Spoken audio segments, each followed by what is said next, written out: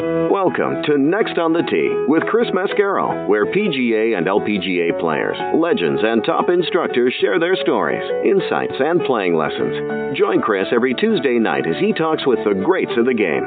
Tonight's show is sponsored by the French Lick Resort, the PGA Tour Superstore, TaylorMade Golf, the Bobby Jones Apparel Company, 2 Under, Ben Hogan Golf, Golf Pride, Srixon and their Z-Star Golf Balls, and the Sandiston Resort.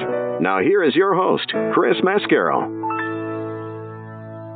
Hey, good evening, folks, and thank you for joining me tonight on Next on the Tee. I'm your host, Chris Mascaro, and first of all, I hope all of you had a wonderful Thanksgiving holiday. I hope you ate too much.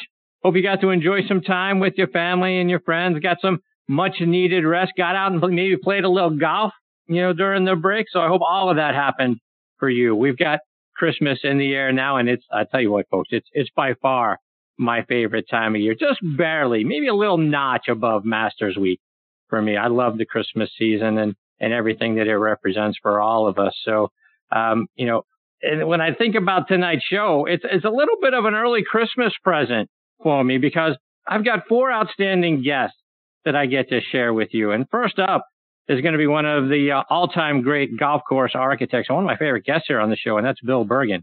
Please, right now, go online to bergingolf.com and check out his design work and some of the recent projects he's been working on. One of the ones that I'm dying to see is the Macklemore, which is just outside of Chattanooga, Tennessee. You want to talk about a spectacular layout. Wait till you see the 18th hole, folks. You want to talk about a hole that's going to take your breath away. Boy, that's certainly one of them. The tagline for the complex is Life Above the Clouds because it's up there on Lookout Mountain. And like I say, when you're on that golf course, from the views that I've seen, you can see for miles and miles. It's got some really breathtaking views from up there. So go check out all of his projects on bergingolf.com. We're going to talk about all of those projects and a whole lot more. Bill's going to join me here in just a few minutes. Following him, I'm going to get a return visit from one of my favorite women in the game of golf, and that's Gail Graham. Gail is in, folks, more Hall of Fames than you could shake a stick at. That's how great Gail's career has been. She's also a former president of the LPGA Tour.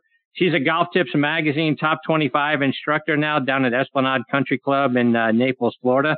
I want to talk with Gail about the state of the women's game, which I think is in the best place it's been since maybe the 80s or the early 90s. We'll also look ahead to next year's Olympic Games. We'll get some tips for all of you that are heading down to Florida to play, with some winter golf, whether you're going to be down there for the entire winter or you're just looking for an escape from the cold. We'll get you some tips for how to play well down there. So really looking forward to having Gail back as part of the show. She'll join me about 25 minutes from now. And then following her, speaking of Esplanade Country Club, is our resident director of instruction, Tom Patri. He'll be back with me. And as you guys all know, he teaches at Esplanade as well during the winter months. He's back down there now.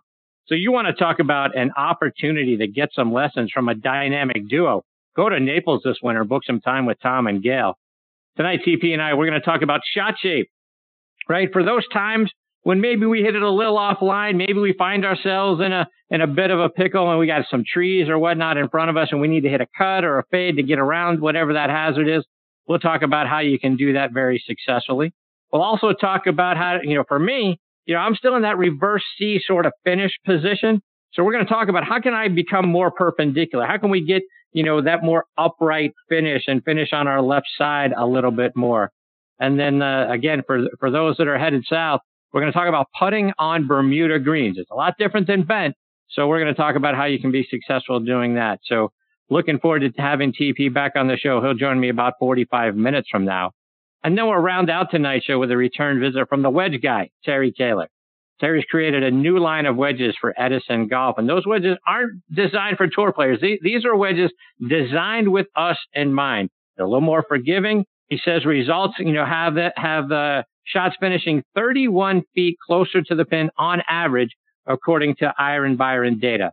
So we'll talk about why that is, what makes those wedges better, and how we can hit the ball a lot closer with his Edison wedges. So looking forward to having Terry with me about an hour from now. So there you got it, folks. More great stories and information coming your way tonight on this edition of Next on the Tee. And as always, thank you so much for tuning in and taking the journey with me tonight.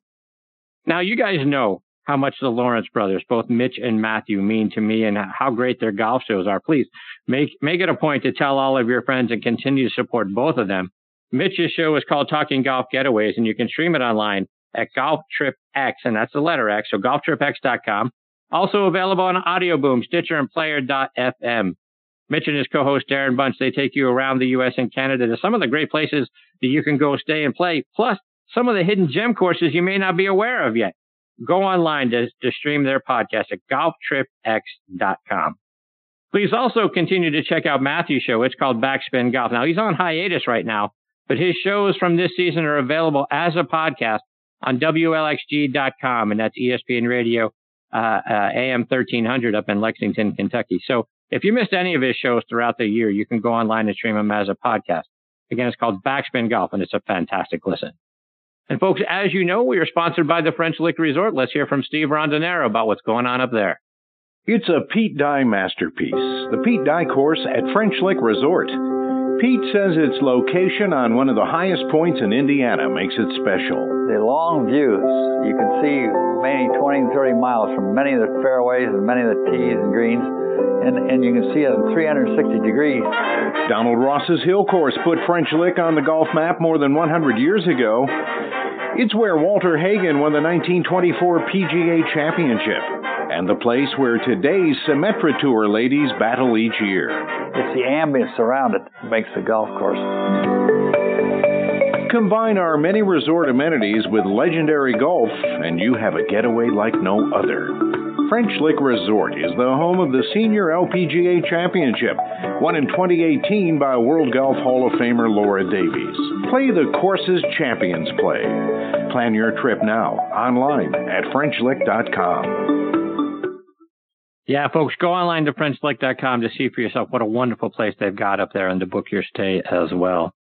And well, folks, TaylorMade Golf has done it again. The TaylorMade M5 and M6 drivers are a tremendous story. Both feature speed-injected twist face, created through a revolutionary manufacturing process where every single head, and yes, sir, every single head is injected and calibrated to the threshold of the legal limit. Basically, every head is made to be tour spicy.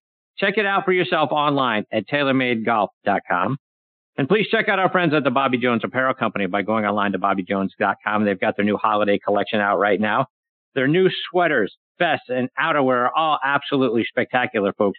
They're where luxury textures and deep, rich colors come together with elegant ease.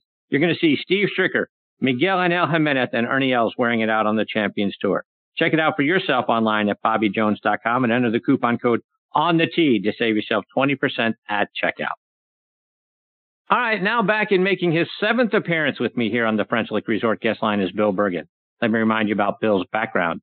Played his college golf at Auburn University from 1978 to 81 and was named first team All-SEC every year, and he helped Auburn win the 1981 SEC championship.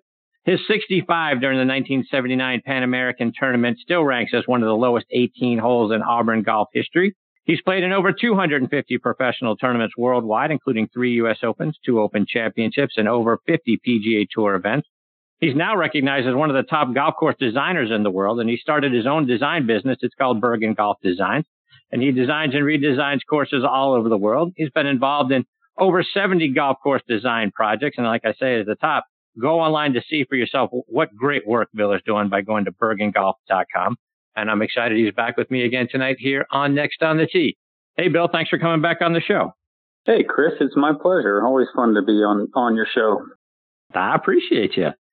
So, Bill, I got to start by asking you, have you come down from the high of your Auburn Tigers beating Alabama last Saturday in the Iron Bowl? I'll tell you what, everywhere I've been the last couple of days, it's been pretty easy to have an opening conversation because everybody's pretty excited about it. So, yeah, it was really good stuff. And I'll tell you what, I was exhausted. I was sweating. I was doing all kinds of things just watching. But you were. Bill, like I said during your intro and at the top of the show, you have done some spectacular work on a lot of different projects that you've just recently finished up or you're involved with right now. And I'll start with the Macklemore, which is outside of Chattanooga. It's number 1 on my list right now to play. It's turned out to be an absolutely spectacular golf course from everything I've seen, from the pictures to some of the videos and then what I've read online as well. Let everybody know about that golf course. So the Macklemore Club, we just opened in June. So it's a baby. It's brand new. And it was an existing course that we renovated extensively. And it sits up on Lookout Mountain. So it sits about 2,200 feet above sea level, which is really nice because that's its own climate. In other words, for the south, it's cooler up there. And it's a big, broad, open golf course with amazing views. I've worked on a bunch of mountain courses. In fact, I was at two of them today, which are a little bit different than this. But Macklemore is rugged. It's open. It's spacious. It feels a bit Western. And there's rattlesnakes and all kinds of wildlife up there. And as you mentioned, our tagline is sort of life above or golf above the clouds. And literally, you're out on that golf course and you have these incredible views over what's called Macklemore Cove, which was where our name came from. And you're literally standing looking down on birds that are soaring in the area. So it's really an incredible landscape. And we were really, really fortunate to work there over the last couple of years.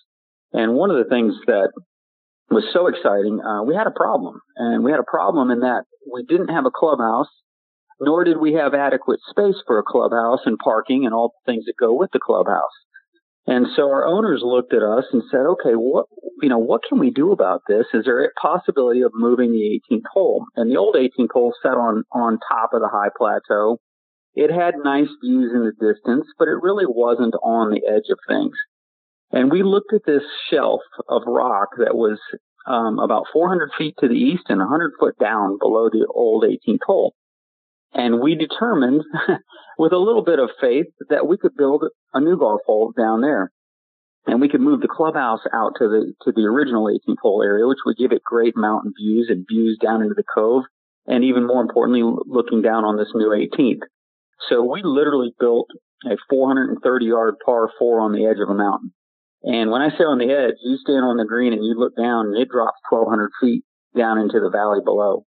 And it does not have a guardrail. So you have to be sensible, but it's not as dangerous as that sounds. But you can take a step that you can't recover from. But you're fortunately not playing golf in that spot. That's more of a photographic spot. But it is incredible. Literally, the 18th green is perched out on this rock ledge.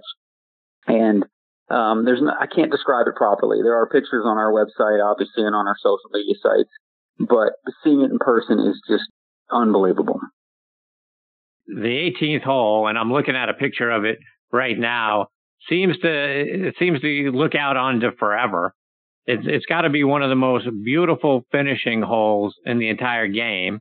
And I'm assuming that's the one you're talking about because it looks like to me if you hit it left, for those of us that are right-handed, if you pull it a little left, you might not want to go looking for that golf ball. That one just might want to be gone and let that go. I'm assuming that's the one you're talking about. I know the picture you're looking at, and you can actually see this rock ledge that almost has a reverse C or an overhang where there's a small pine out on the edge. And it's just this incredible landscape that we were fortunate enough to discover and use for this 18th hole. And it's just really exciting. Now, when you stand back on the tee, the left side is all drops off. It's wide to the right, and it all slopes back to the fairway. So you actually have plenty of room to play golf. You just can't pull it. And so you can play cautiously to the right all day long, but to attack the hole and play it aggressively, you come a little bit closer to the drop on the left side. So that sort of begs the question for me, and I know that you collaborated with Reese Jones on this golf course and the design, but to find that stretch of land, I mean, what's that like? I mean, are you building the course backwards? You look at that piece of land and you go, you know what? This has got to be where we finish this thing, and then build it backwards from there. So how did it come about? You asked. So there was a hiking trail through that area, so I knew of the area. And actually, around the corner from the green is going to be a hotel site for a Hilton Curio hotel. So we knew about this property, but accessing it was not very easy. And it was completely wooded, 100% wooded, briars, all kinds of things. And so I walked basically every inch of it. And my son, Matt, who works for me, we shot topography with a grade rod and a hand level because you couldn't do it otherwise. And we determined that, yes, we can build a hole here. So I came back to my owner, Dwayne Horton. I said, we can do it. And after surveying it, I literally walked up into the pro shop and I was bleeding because I think it was warm when I was doing this, and I was in shorts and, just a shirt, and my legs were bloody, and I had made quite the effort to discover this hole. And the really only tough spot we had, the most difficult spot was literally from the tees to the start of the fairway. There was a giant rise with a boulder bigger than your house, and I don't know how big your house is, but it was bigger. And it was so big that there was a 24-inch full-grown tree growing out of the rock, and then right behind that was a ravine, and we had to be able to move that rock, and we did blast it in that location and shape the tees in. That was the most difficult part. But otherwise, we cut the right side, and we cut a ton of rock out of there. And we just pushed the rock to the left, and we pushed it to the edge to form the edge of the fairway. Now, what you're seeing in that picture, that's all natural rock. But as you move to the right, in sort of the curve that goes around the approach to the green, that's pushed rock. And so it's a blend. You're seeing both when you look at that picture. So it's really exciting. But again, you get on the 18th green, and you just look out for miles and miles and miles, all the way to Pigeon Mountain on the other side, through Macklemore Cove, which is farmland and wooded area, and it's just gorgeous. And just to take that another half step further, Bill, I got to imagine when you've got people out there playing, that's not one of the holes where you hole out, you take your ball out of the cup, and you just walk off and go on to the next tee. I got to imagine there's groups, posing for pictures, selfies, and just a look at what that's like. I got to imagine you get a lot of comments about kind of getting lost in the scenery for a minute. Give us a little time. It may be the most photographed hole in the Southeast. So it is really an eye catcher. And it's just, again, you just have this sense of, wow, what a piece of property, and how fortunate are we to be able to play golf on it. Let's talk about a couple of the other projects you're working on. You've got a couple other ones, speaking of scenic areas and waterfalls and that sort of thing. You've got Highlands Falls up in North Carolina. You got the Waterfall Club as well. Talk about those two projects. Yes, so we seem to be doing a lot of work on magnificent terrain with, in the mountain areas. So we're under construction. In fact, today I was up at Waterfall Club, which is on Lake Burton in North Georgia. So it's a beautiful mountain lake area, very popular. And then this golf course is associated with that, with the community called Waterfall Club. And it literally has the second hole from the tees down to the green that drops over 200 feet. And it's a waterfall the whole way. And hence the name of the club. And it's really unbelievable. We're doing all new bunkers, green surrounds, and a ton of drainage on that project. So we're under construction right now. And then, ironically, up in Highlands, which is further up into North Carolina, beautiful mountain community there, a really fun town to visit if you don't know of it. It's a place with great restaurants and art galleries and shopping and golf and hiking and just a great getaway place. Well, Highlands Falls is a Joe Lee course that we're redoing completely, and we're kind of blowing this one up.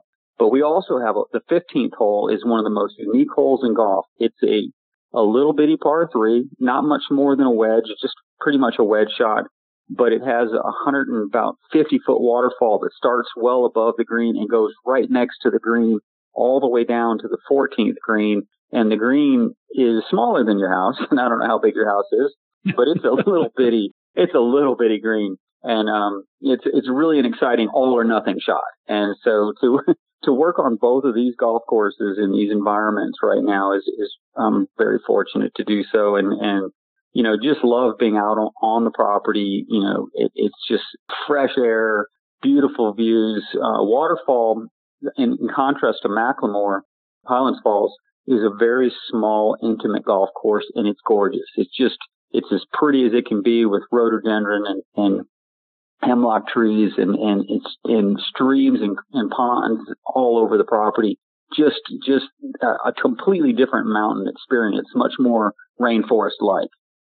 So the high contrast between the two golf courses, but what a privilege I have to work on them. Bill, when we think about the great golf course designers, everyone sort of has a signature that you can say, and I know you've been involved in projects where you've gone in and in taking a golf course back to how it was originally intended by some of, like I say, some of the Hall of Fame golf course designers. But when you think about your work, what's the signature of a Bill Bergin golf course? You know, one of the things that happens on each of our courses, they're harder for the better players and easier for the average golfer, which is I'm really proud of. That's probably hard to explain, but we know what challenges. You know, I was able to play, as you mentioned, 50 PGA Tour events, and I played in 5 majors. I know what good players deal with mentally and physically when they play golf, and probably more mentally is what matters. And then I taught for 3 years at Cherokee in Atlanta, which is a big 2,000-member club.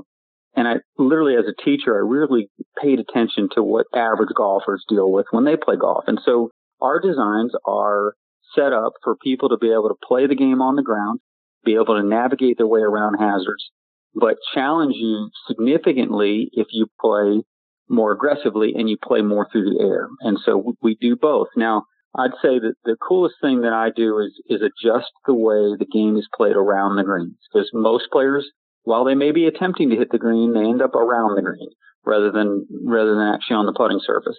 And so what happens around the green, we make it sort of very playable or collecting for the average player, and yet really challenging and interesting for the better player.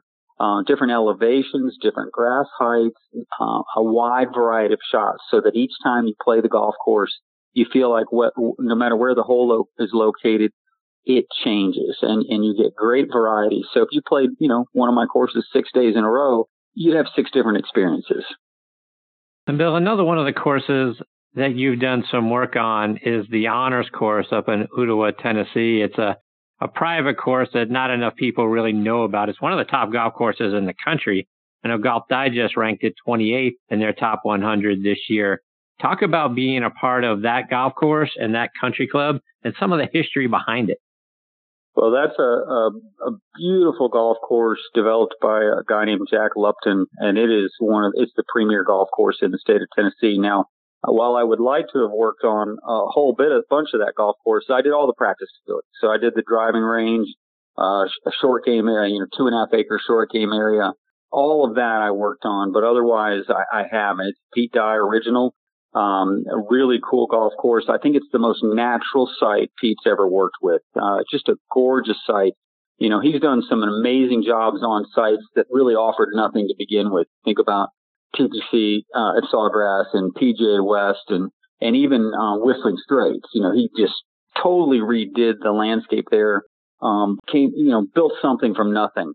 The Honors course, he really had a great piece of property, and it shows. And so, really a special place. Always a privilege to be out there and to have spent time on that property and to have worked on it. And Bill, when you're considering taking on a new designing project and you're working with the owner and that sort of thing, and you're going out and visiting the property, what are you looking for? How do you decide, I can work with this piece of land, or you know what? Yeah, it looks nice, but it's just not going to work. That's a good question. So that waterfall project, interestingly enough, the rumor is that several architects looked at it back in the day and said no, it's too severe. And a man named Scott Poole, who worked with Pete Dye, actually said, "I can do it," and he did. It is a stern piece of property, very bold, and he built an amazing routing that managed to produce a pretty good golf course. Now we are redoing it. We're making it more friendly for golfers. We're improving the bunkers, improving the drainage. We are working on it, but he did accomplish that. In my case, I've really not worked on a property where I went, oh no, that's just not any good for golf. I've been fortunate to work on land that works pretty well, or you choose a routing that allows you to. Each place you work, it's not all the topography is usable. So you have to take the best areas and the most gentle that are conducive to golf. And typically there's a real estate component with that as well. So, with renovations, it's easier because they're already there. We're about to start a new job down at Valdosta Country Club. And I like doing historical renovations. And that's one of the original 8 golf courses in Georgia. And we're going to get started on it next week. So really excited to add that to our resume. And Bill, when you do a new course like that, how do you and the owner go about finding the right superintendent? Because you're going to go through all that work and put together a beautiful golf course and then trust it to just anybody.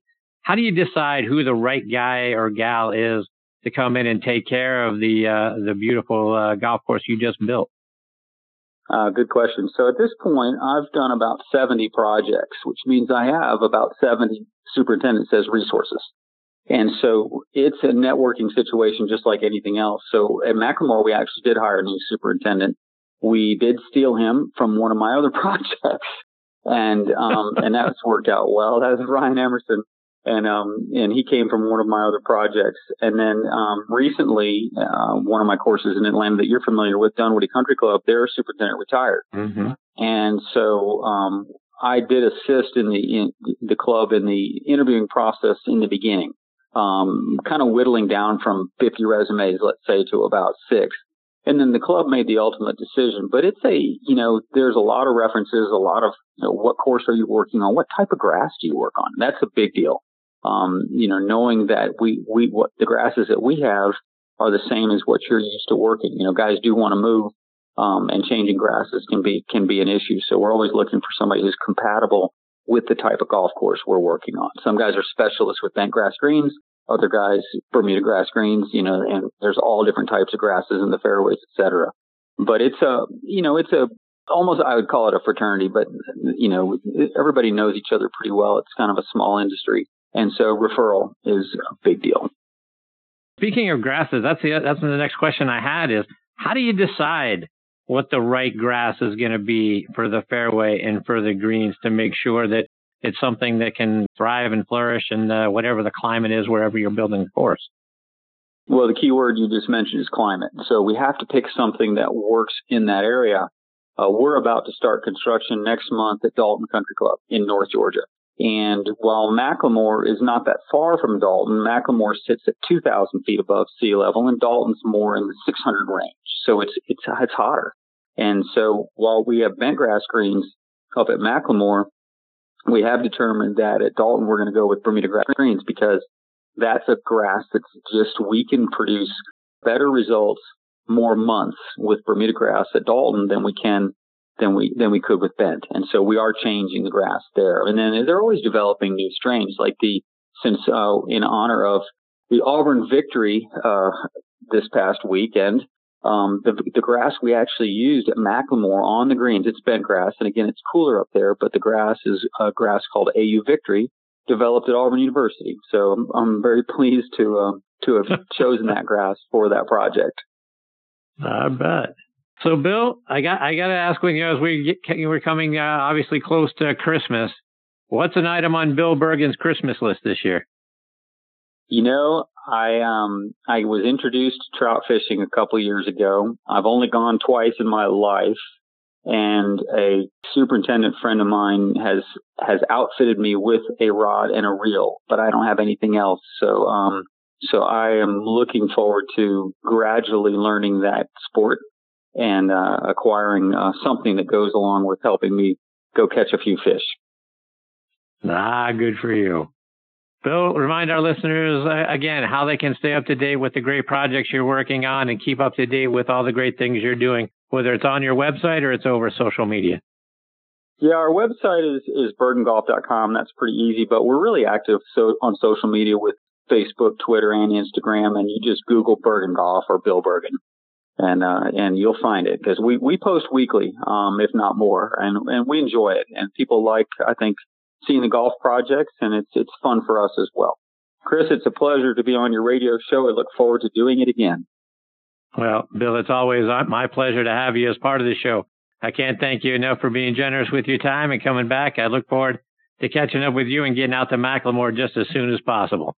Yes, anytime you want, just let me know. We'll make that happen. Really look forward to having you up there to play. Might want to wait till the weather gets a little better, but we were up there a week ago and it was a nice day. So you know how it is in Atlanta and in this area. We can play golf year round. It just depends on the week. That's right. Bill, thanks again. Take care. Merry Christmas, Happy Holidays to you and your family. Look forward to catching up soon. Same to you, Chris. Thanks. That's a great Bill Bergin, BerginGolf.com. Folks, I'm telling you, when you look at the Macklemore, when I say it's breathtaking, that's not an exaggeration. That 18th hole is something to behold. And there's a lot of other beautiful looking holes out on the Macklemore. And then you look at some of the other ones, the Highlands Falls, Waterfall Club, and some of the other great designs that Bill has. It's spectacular stuff. I tell you, you talk about some of the signatures. I love the way Bill does his bunkers. When you look at the bunker walls and how the grass, kind of edges all of that out, I think that's fantastic. That's one of the signatures I can typically recognize a Bergin design. But it's really great stuff, folks. And I encourage you, go look on Twitter. I've just retweeted a couple of things as well. So you'll find it on certainly a ton of it on Bill's Twitter page. You'll see some of it on mine as well. And it's great stuff. And I really look forward to getting Bill back on the show just as soon as we possibly can. All right, before I get to my next guest, Gail Graham, I want to give a shout out to a couple of our friends. First, over at Tricks on Golf. Now, folks, to play a ball with ultimate spin and stopping power, you're going to need a physics-defying cover with molecular bonds that stretch but don't break. To play a ball that goes far and feels soft, you need a fast layer core with incredible feel and maximum distance. And that's only in the Z-Star and the Z-Star XV golf balls, and they're only from Strixon. And this segment of the show is sponsored by our friends over at the PGA Tour Superstore.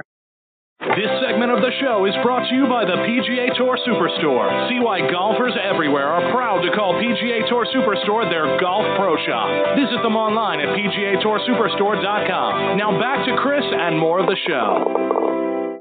All right, now back with me on the French Lick Resort guest line is LPGA player and legend Gail Graham. Let me remind you about Gail's background. She's from Vanderhoof, British Columbia in Western Canada. She played her college golf at Lamar University, where she was a 4-year letterman and an academic All-American in 1986. She was a member of their 1983 team that finished 7th in the NCAA Division I National Championship. She was inducted into the Lamar University Hall of Honor in February of 2000. Gail finished 5th in the Canadian Amateur Championship in 1985 and won the Manitoba Amateur Championship and the SMU Fall Classic that same year. She was a member of the Canadian Commonwealth Championship team in 1987. She turned pro in 88 and won the Manhattan Futures Classic title that year. She qualified for the LPGA Tour in 1990 by finishing 5th at the LPGA Final Qualifying Tournament. She got her first win on tour at the 1995 Fieldcrest Cannon Open by 2 strokes over Tammy Green. She won again in 97 at the Australian Ladies Masters by 1 stroke over Kari Webb. In 1988, she won the Canadian PGA Women's Championship. And in 2001, she became the first non-American president of the LPGA Tour. In 2002, she was awarded the William and Mousy Powell Award, which is given annually to the LPGA player whose behavior and deeds exemplifies the spirit, ideals, and values of the LPGA Tour. In 2008, she was inducted into the Manitoba Golf Hall of Fame. In 2015, she was inducted into the British Columbia Golf Hall of Fame. You can now see her out on the LPGA Legends Tour and in Golf Tips magazine as a part of their top 25 instructors, or with my good friend Tom Patri down in Esplanade Golf and Country Club in Naples, Florida, teaching the game. And I'm very honored. She is back again with me tonight here on Next on the Tee. Hey, Gail, thanks for joining me again. My pleasure. It's always fun to listen to you talk about my past. And it's way past. It's a heck of a past. Wow, I did that. I appreciate the shout out. Absolutely. So, Gail, before we get into some playing lessons for our listeners, I want to get your thoughts on a couple of things. First of all, with the state of the women's game, for me, I think the game is in probably as good a shape as it's been since the 80s and maybe the 90s. You look at the 2020 season, we've got 33 official tour events coming up this year. Total prize money is going to be a little over $75 million. So that's one more event and $5 million more dollars in prize money than we had this year. Talk about your thoughts. How do you feel about where we're at? I think the LPGA is in a really great spot. And I think one of the greatest pieces of news that came out of the CME Group Tour Championship, a week and a half ago in Naples was the signing of Mike Wan to an extended contract with the LPGA. I ran into a couple of the board members and they were thrilled to have that happen because he has taken the LPGA on a pretty sharp curve upwards since he has been there, and he's one that thinks outside the box. And so he's added a lot of flair to things that the LPGA has done and over the past 10 years. And I can't believe that actually he's been there for 10 years. I was the president of the Tournament Owners Association when he was named commissioner. And it was on a Thursday, and I think he did some press on a Friday, and on Saturday morning he flew from New York out to San Bernardino, California, and showed up at our meeting and asked if it was okay if he came.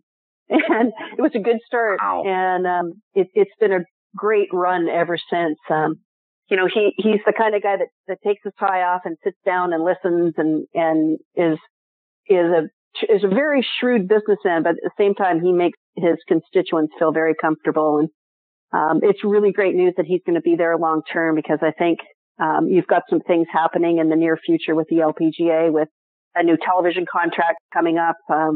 It'll kind of align with the PGA Tour's television contract, so it's nice timing, and I think they're getting some help from the PGA Tour in terms of negotiating that. So that's only going to push the LPGA further forward too. And talk about the players. There's such a diversity in the players, and to see the leaderboard at the CME was amazing. What the names that were up and down and up and down and in it and out of it and in it, and it was very exciting. Lexi had a great week, and all of the name players that you expected to, the Brooke Hendersons and obviously the young lady who won, Miss Kim, and great players, and really dynamic and fun to watch.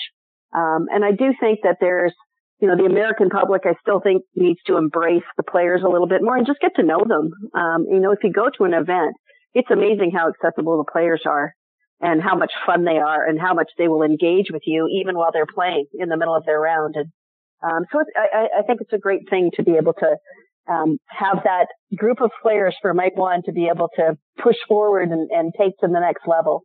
Solheim Cup this year was just unbelievable. And, the LPGA is in such a great spot. We're a global tour, and it's interesting to watch the PGA Tour now start to become more global. They've got a couple of events over in Asia now that they didn't have a few years ago. So, we're one step ahead of them there, but they're on the upswing. They got lots of great things happening. And, I think it's going to be a lot of fun over the next few years to watch them. You mentioned Brooke Henderson, and we've got golf back in the Olympics next summer. I think we all expect to see Brooke Henderson representing your home country of Canada there. I think, a lot of people high on Elena Sharp to be a part of that Canadian team as well. She's coming off a strong season. Talk about both of them and getting golf back into the Olympics once again. Definitely, they are the forerunners for our Olympic team, and I don't think they'll count themselves as shoo-ins, but certainly someone really has to come out of the blue to unseat them from being on that team.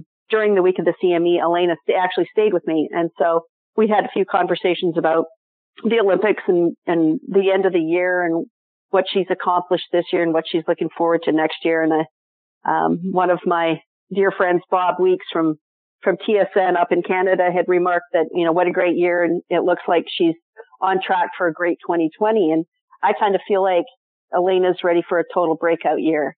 There's a lot of stuff that she's let go of, golf related, outside of golf, that have sort of bogged her down a little bit. And she's free of all that, and she's playing good golf, and she's knowledgeable about her own game and her swing, and she can make the changes she needs to make fairly quickly and, on the golf course to be able to score. And, I think, one good break in a tournament, and we know how those bounces go. One good bounce and she could be well on her way to having just a standout year in 2020. And, obviously Brooke has been, a huge highlight for Canadian fans, and she is such a great individual that no matter how she plays, you're wishing for her to play well, because she's just great to watch.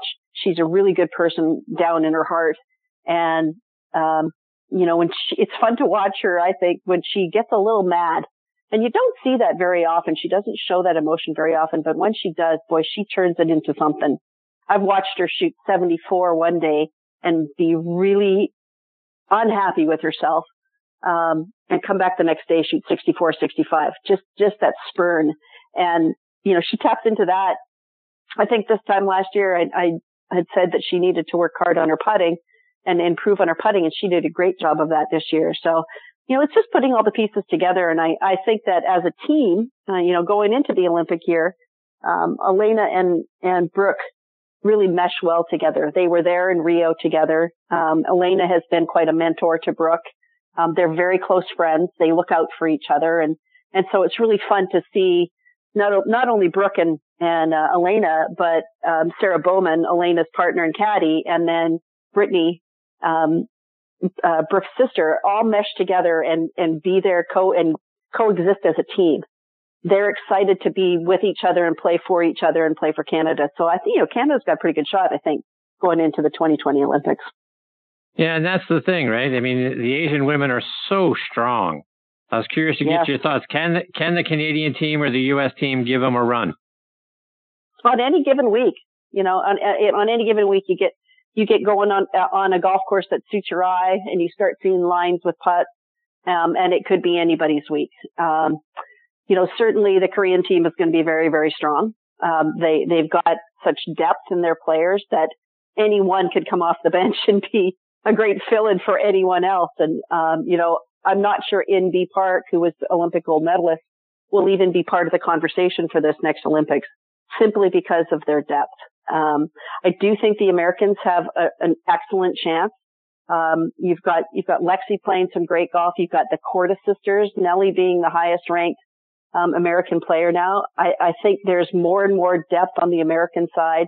You look at some of those players that came through in the Solheim Cup, the Brittany Altamares, the Allie McDonalds, and the younger players. I think you're going to see Jarena Pillar come back after having a baby last year, also Stacey Lewis, and be part of that conversation. So there again, I think the Americans have some serious depth from which to go by and hopefully be a part of that podium as well. Continuing the thought about Brooke and what she's meant to the game, I know she was recognized with the Founders Award at this year's LPGA Awards ceremony. That's an award you won back when it was known as the William and Mousy Powell Award. Talk about what that award meant to you and what it was like then seeing Brooke win the same one. I was so proud of her.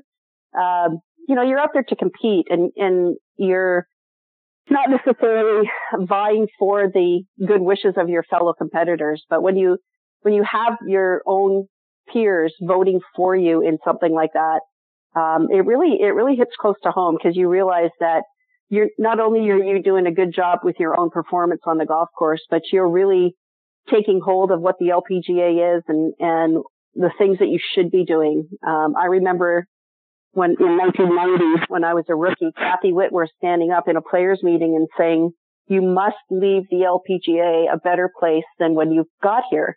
And I know Mike Wan preaches that to his players, and that's what the founders were about. They worked very hard to grow the game outside of their own competitive careers. They did everything they needed to do to make the LPGA better. And, a player like Brooke, who, signs autographs and does all the media stuff and is there for extra pro-ams and is there for sponsor meetings and is willing to give her time and just be herself, outside of the ropes is really super important. And then when you take it inside the ropes, the performance level is outstanding. And you then have that combined with just the good person that she is. And it's just amazing for that to happen. I joked with with Flagstick Golf up in Canada and, about that. Lori Kane and I had both won the award before Brooke came along. So we felt like Lori and I feel like we set a good example. It's been a few years since we both have been out there, but it's nice to know, it's pretty cool to think 3 Canadians have won that award. I think that speaks to our core values as a nation. And we're not sorry about it. So I won't say I'm sorry, but I think it's great. And I wouldn't be surprised if down the road she won it again, simply because of just who she is and what she gives back to the game. Gail, a moment ago, you talked about accessibility of players, and that is certainly a thing on the LPGA Tour, but it's taken up another notch for the LPGA Legends Tour that you're a part of. I think one of the great things about the Legends Tour is how accessible you and the other ladies are. I mean, you talk about it mid-round, well, you guys are right out there amongst the gallery, interacting with them through the course of the round, before the round, after the round. Talk about the LPGA Legends Tour. Well, we got to keep those fans out there coming and watching us. So we want to be very nice to them so that they'll return. But, one of the great places that we play is French Lick, and that Pete Dye golf course is one of the toughest golf courses I've ever played. And, we have people come out to watch us out there, and it's a tough walk around that golf course for a spectator. It's a tough walk for us, but it's a tough walk for the spectators, and they're out there following along and, in enjoying it. And, I would say even to the players, for us interacting with each other, I think we are more accessible to each other than we ever were when we were on tour. When I first went out on the Legends Tour, I was playing a practice round up at Innisbrook, I think it was, with Dawn Coe-Jones and Nancy Scranton, and Pat Bradley was in the group in front of us, and we were on a par 3, and she waved us up. And the next thing I know, we had hit, but she got in her cart and she drove back to us. And she came over and she welcomed me to the Legends Tour because it was my first event. And then she apologized to me. And she said, Gail, I want to let you know that even though in all the years that I was on tour, I always called you pro and called everyone else pro, I always knew your name. I was happy for you when you hit good shots. I was happy for you when you played good rounds, but I didn't want to get personal because I felt like that was my competitive edge. And she said, I kind of regret it now because I see now being out here how much more accessible I can be and still play good golf. And I was blown away because, we used to bug her actually. We said, you don't know my name, do you? Because you'd play 4 hours worth or she'd get in the scoring tent and say, hey, pro, that was a great round. And it's like, well, you're signing my scorecard. Surely you know my name. So we joked with her about it. And so now I never call her Pat. I always call her pro. So every time I see her, I'm like, hey, pro, just to kind of give her a little jab back, but it's kind of fun. But I think you're right. I think the accessibility factor is really important. And, we grew up in that era where the fans were close to us. They're getting bigger groups of galleries in there now that makes it a little less that way, but it surely doesn't, hinder you from saying hello to somebody or shaking someone's hand or signing an autograph. And it's not so disturbing that it's going to take you out of your rhythm. It really isn't. So, there are some players that won't, and that's true of any sport, but, I think the accessibility factor is really important. The women's game has always had that. And I think you see it a little more on the PGA Tour now with some of the younger guys and how they interact more with the crowd than they ever used to. There was a period of time where, I didn't like going to PGA Tour events because I'm not sure those guys ever even saw that there were people in the gallery. They were just so, had blinders on. And I think there's been sort of resurgence of having that, knowing that these are the people that we're performing for and we're entertaining and we should be doing that. So, but, we get out there to French Lick and at the U.S. Senior Women's Open, there's not many ropes. You could actually walk down the fairway with the players. So it's kind of fun to be right there on top of it and hear them. Hear what they have to say and hear when they get mad and hear them when they get excited. And I certainly enjoy it. It's way more fun having somebody close in there than so far away that you're not sure that they appreciate the shot that you just hit. When they're standing right next to you, they can really appreciate it. So, I think it's a great thing that the Legends Tour does, really reach out to their players and be on top of just being yourself and allowing the fans into your game. And I think it's, the LPGA does a great job of that also. Gail, I want to switch gears a little bit. I want to get a couple of playing lessons from you before I let you go. And you wrote, Sure. You wrote an article in one of your blogs that you see so many men swinging too hard. And I think we see the guys out on the PGA Tour do it. And, we all want to hit, long shot. We want to drive it, a million miles and all that sort of stuff. So now we're all sort of swinging out of our shoes. What should we be focused on? Well, it's interesting you say that because I just went to a Mach 3 speed training course. And the sort of the talk was that you want your speed out in front of you. So actually this morning I was on the range with a member at SMAD and she had said to me, boy, I put a lot of effort into that and it didn't go anywhere. So the effort needs to be in the right places and the effort needs to be effortless. That it sounds crazy, but, Jim Collins, who was one of my very first teachers at St. Charles Country Club in Winnipeg, I can remember him saying to me, because I'd asked, he had this beautiful golf swing, and he still does. He's 81. This beautiful rhythmical golf swing, very classic sort of Payne Stewart type of golf swing. And he called it practiced nonchalance. So it looked like you were really nonchalant about what you were doing, but you had to practice it. You had to be comfortable with taking a swing that didn't have you coming out of your shoes, but had your timing and your rhythm and your rotation in the correct sequence that allowed you to create the most club head speed. I do a lot of training with the students that I work with on tempo and just trying to feel their tempo and feel where the speed should be coming. I think when a lot of people try to swing hard, they swing very hard from the top of their swing, from their transition down to the ball. And the ball is not the target. The target is the target. So you want to swing through the ball to your target and have that speed increasing as you get to the ball and go through it. And that will actually take you up to a really nice high finish in balance. But if you swing very hard from the top and quickly from the top, you're going to put all your center of gravity up in your upper body, and you're going to lose your balance very easily.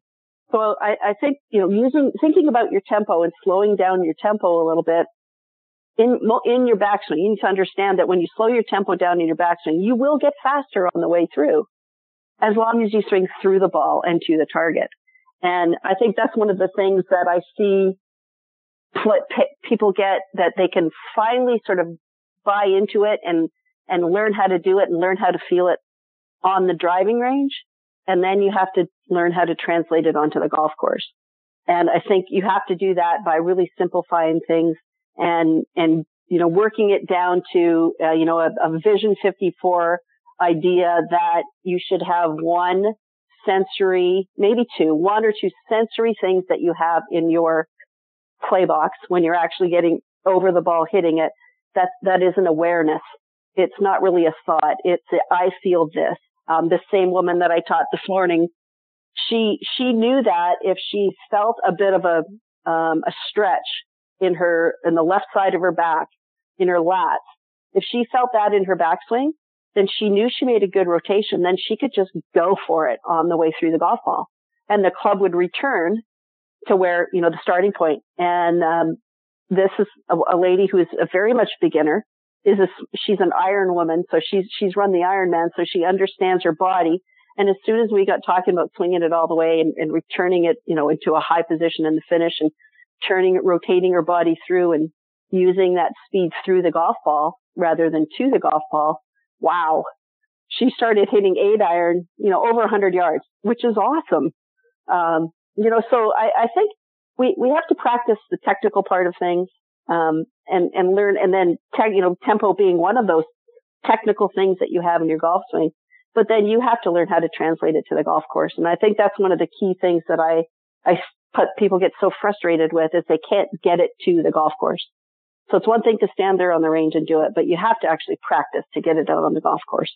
And that's where I like to do that. I like to get them out there and talk them through it and let them see that, wow, I can do this on the golf course. And it changes their whole game, and that's a lot of fun.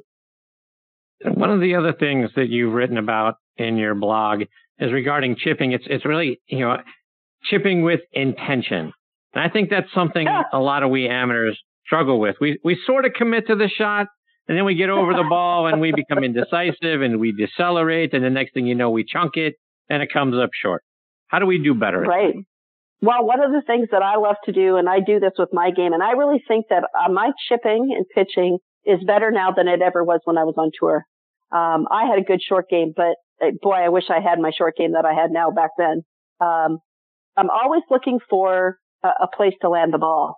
And when I look at a chip shot, one of the first things that I'll do is look to see where halfway is to the hole. If halfway is on the green, I'm going to then go to using pitching wedge, because I find that pitching wedge with a chip shot, a pitching wedge will fly about halfway and it'll roll about halfway. And so if I can do that and use a shot that gets the ball on the ground, landing on the green faster, or sooner, If I try to hit sand wedge and I need to fly it about 2/3 to 3/4 of the way, I have to be far more precise in what I'm doing. So if you could use a lower lofted club and you look at that spot, okay, where's halfway to the hole, and try to land the ball halfway to the hole, your results will be much better. A lot of the amateurs that I teach, and I know that Tom Patri teaches as well, will stand there and look at it and that ball flies to the hole every time. And then they end up with a 15 or 20 footer coming back. And it almost doesn't occur to them that they need to land the ball short and let it finish at the hole. And so that's, one of my key mantras is finding that spot and using a little bit of a little algorithm, for lack of a better word, to find what club to hit. The faster you can get the ball on the ground, if you've got 1/4 of the way gets the ball on the ground, then lower loft is a better idea. If you've got more stuff to fly over, let's say a bunker or rough or just fairway to land it on the green, then you're going to have to take that higher lofted club. But making the right club choice based on where you want the ball to land makes the dispersion rate and come right in. And you'll all of a sudden, instead of having 15 footers for your first putt on the green, you're going to have 10 footers and then 5 footers and then 2 footers. So you're going to get that ball coming in closer and closer to the hole. Chipping, I think the one thing that helps you do that, and I think is a total miss by most amateurs, is using your eyes. If you stand there with a golf ball in your hand and you look at the spot you want to land the ball on and you underhand toss that ball, pretty much every time you're going to come pretty darn close to that spot because you're reacting. And in amateur golf and in recreational golf, we're not doing a good job of reacting to our target. We're reacting to the golf ball, meaning that we're staring at that stinking golf ball and wishing it to go where we want it to, instead of being proactive and looking at the spot we want the ball to land and allowing your brain to just take over and feel that underhand toss so that you can land the ball where you want to. It's a fun way to use it. And, looking at your target, the ball, your brain might actually know where you want to go. A lot of times I see this with people with driver in their hand. They're staring at the ball. And then they take a swing and the ball goes all over the place. And they don't quite understand why. Well, your swing basically stopped at the ball. You didn't swing through the ball. Your power, all your momentum basically stopped at the ball, which means you're slowing down instead of accelerating through. So there again, through the ball rather than to the ball. But if you look up at your target, all of a sudden your brain knows, that's where Chris wants to go. So maybe I should swing the club out to that and the ball will go there. Indeed. All right, Gail, before I let you go, I got to ask the question, what's it like being on the practice tee with Tom Patri every day? It's got to drive you nuts. Well, I guess it depends on the day. No, it's lots of fun. We poke fun at each other a lot. Actually, today I was able to just, ask may I say something to one of the students who I knew well. But, I learn something every day watching Tom tee. And I think that's something that is, I'm very fortunate to be able to do. The man has an immense amount of knowledge and I'm excited for this season because the man who was not into all of the gadgets, I shouldn't say all of the gadgets. He has lots of training aids, but into the technical stuff, he now has a TrackMan. And that's exciting to me because now I'm going to be able to use it, but also to learn from him. And he spent all of the summer, really understanding the numbers and putting the numbers to the ball flight and seeing both. And so that's kind of fun to me, but I learn something from him every day. I'm very grateful to him for the opportunity to teach with him. And, he mentioned to me today that he's my number one fan and that he's always promoting me. And I go, I know, but I can't let you know that I know. So I can't wait to hear what he says because I know he's on tonight, but, I'm very grateful for Tom Patri. He's giving me a great opportunity and I enjoy being there. Even when he does make me a little crazy, because I'm sure I make him crazy too. So it goes both ways. That's fantastic. Gail, remind our listeners how they can stay up to date with all the great things you're doing, and whether it's on your website or it's over social media. Sure. So it's Gail Graham Golf, Facebook, Instagram, and Twitter. And then gailgrahamgolf.com. And you can check me out there. Please message me, send me questions and comments. And once a month, I'm also in the Naples Daily News with a column, and which has been really fun because I get a lot of feedback from that. But I'm on all of the social media networks at Gail Graham Golf. Well, Gail, it's always a huge thrill to get to spend some time with you. I can't thank you enough for coming back and being generous with your time tonight. I hope I get the opportunity to catch up with you again real soon. I look forward to it, Chris, and happy holidays to you and all your listeners. Thank you very much. Merry Christmas. Happy holidays to you and yours. I look forward to catching up with you again soon. Take care, Gail. Take care. Bye-bye. That's the great Gail Graham. Folks, I tell you, you want to talk about a huge thrill to get to spend some time with not only a great instructor, someone who was an LPGA Tour president, someone who's been in more Hall of Fames than you can shake a stick at. And then on top of that, you can hear the positivity and the smile in her voice. All of that wrapped together. Boy, it doesn't get much better than that, folks. Be sure to check her out online, gailgrahamgolf.com, and give her a follow on social media, whether it's on Twitter or it's on Instagram. She's a wonderful follow and a wonderful person, and I look forward to the opportunity, hopefully, to catch up with her again real soon. All right, before I get to my next guest, Tom Patri, I want to give a shout out to our friends at the Ben Hogan Golf Equipment Company. Now, folks, if you haven't hit Ben Hogan irons since maybe the 80s or the 90s, do yourself a favor and get a demo iron of their Fort Worth PTX Pro or Edge irons and go out on the range and compare it to whatever it is you've got. All Ben Hogan woods, irons, and wedges are handcrafted one at a time in their Fort Worth, Texas factory. So no mass production, no shortcuts. Now you can order custom-made woods, irons, wedges, and hybrids by going online to benhogangolf.com. And they're going to build those clubs to your specifications and, best of all, charge you a fraction of the typical retail price. Check out their complete line of great golf equipment. Again, golf equipment, bags, accessories, all of that available now online at benhogangolf.com. This segment of the show is sponsored by our friends over at 2 Under, Men's Performance Briefs, the unofficial underwear of the PGA Tour. Worn by PGA Tour players like Ricky Fowler, David Toms, Jerry Kelly, William McGirt, Jason Kokrak, and Matt Everett, to name just a few. Your buddies are going to think you're a stud if they're even seeing you in your underwear, and that's a whole nother story. And your girlfriend and or wife is going to love the side effects, a visually enhanced profile.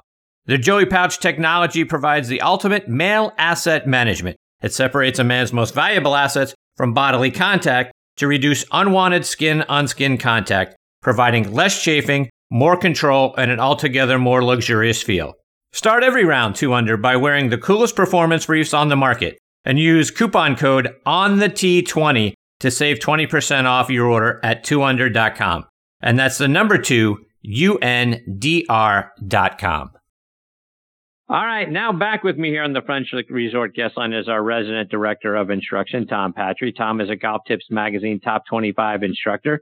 Just like my last guest, Gail Graham, he's down in Naples, Florida now for his winter residency. You can find him at Esplanade Golf and Country Club. So check out his website, tompatri.com. Look at all the great videos and golf instruction he's got on there. Subscribe to his newsletter, which you can also do on there. Tom is also a member of the Titleist Leadership Advisory Board, so doing great stuff with that brand. And it's always a privilege to be able to welcome him back on the show. Hey, TP, how are you? Fritzy boy, what's happening, my man? Much. How you doing, TP? How's life down in what you call paradise in Naples? It is paradise. I'm so happy to be home, Chris. It's great.